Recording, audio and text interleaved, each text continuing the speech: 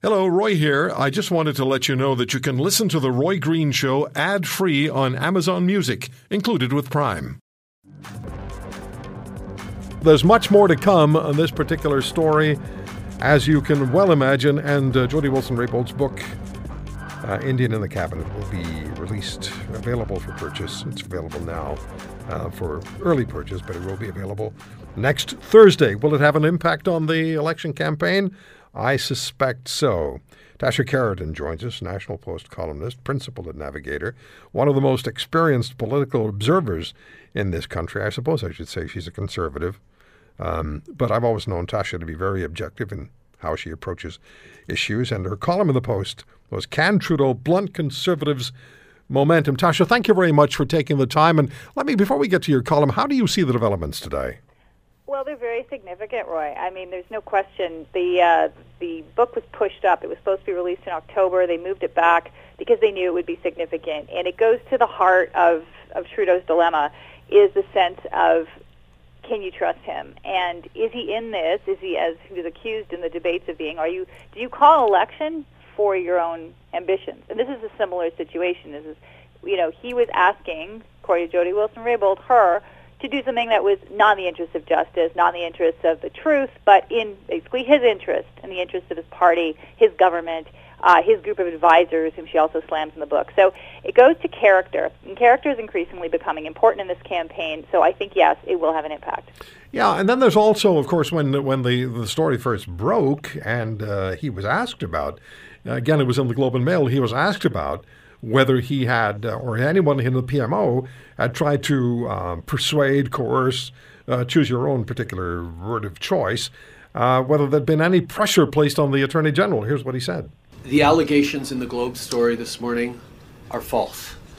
Neither the current nor the previous Attorney General was ever directed by me or by anyone in my office to take a decision in this matter. And we know that it wasn't false. Mm-hmm. Tasha, we all know that now. Yep, we know, and this book is a reminder of that. It's funny how things can haunt you from your past. I mean, the SNC-Lavalin affair, it hasn't come up as an issue in this election. It was an issue in the previous election, but Trudeau got a minority out of it. Even though this had happened, if you remember, the hearings on SNC-Lavalin galvanized the political watchers and to an extent the Canadian public when they happened. You had a parade of advisors to Trudeau, including Gerald Butts, who went and spoke, and the picture that came out of it was exactly that, of a woman of great integrity, who had gone to Ottawa to do what she thought was the right thing and came out saying, well, I was told to do something completely different. So, experiencing things differently, that's the line, she said, that Trudeau even used on her, she claims, in this excerpt, that to sort of illustrate that her perception was wrong. It's almost like gaslighting. And that also is a problem. So this has come back to haunt the Liberals. Again, it goes to, it's not a bread and butter issue. It's not an economic issue. It's not the issues we're told people will be caring about when they go to the polls in this election, but it is an issue because if you want someone to deal with the economy and deal with the things that matter to you, you want to trust that person. Yeah. So that's what this is about again. And that's why I think it's going to matter. I mean, people are voting this weekend. Advanced polls. A number of people, I suspect, will. They're going to vote by mail, too. Some may already have wanted to cast their ballots. But this could affect the people still to vote, and especially if they pay attention to programs like yours. Well, yeah, and I have all this information in front of me, and Mr. Trudeau has a rather large baggage car that he's trailing along behind him that is filled with these conflicts of ethics and behavior that I do believe people will remember and will be reminded of when the book is released. Tasha, what about let's get to the nuts and the bolts and the heart of your column. Can Trudeau blunt the Conservatives' momentum? What do you say?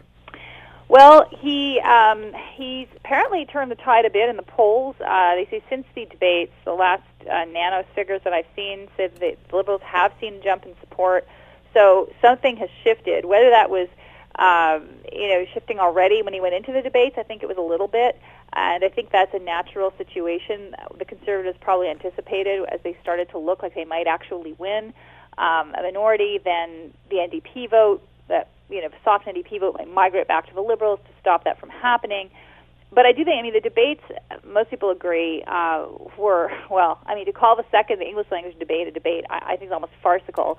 The leaders hardly had any opportunity to really go after each other. It was all about the moderators, and, that's been talked a lot about. But I think at the end of the day, Canadians are looking to, what's next. And that's what I think Mr. Trudeau is trying to say this election is about, what's next. But he didn't present a plan, unlike the other parties, that really was different from what he was already saying. And if already what he was saying in the last government was happening, all the things that got passed, pandemic relief and all these other measures, then why are we in an election? That fundamental question is what haunts him, I think, more than anything. Yeah. Why are we in an election? So I don't know if he'll turn the tide enough to get a bigger minority than he already has. He won't get a majority. I don't see that happening. But will he hang on to power at all is now the question. If you want to hear more, subscribe to The Roy Green Show on Apple Podcasts, Google Podcasts, Spotify, Stitcher, or wherever you find your favorites. And if you like what you hear, leave us a review and tell a friend. I'm Roy Green. Have a great weekend.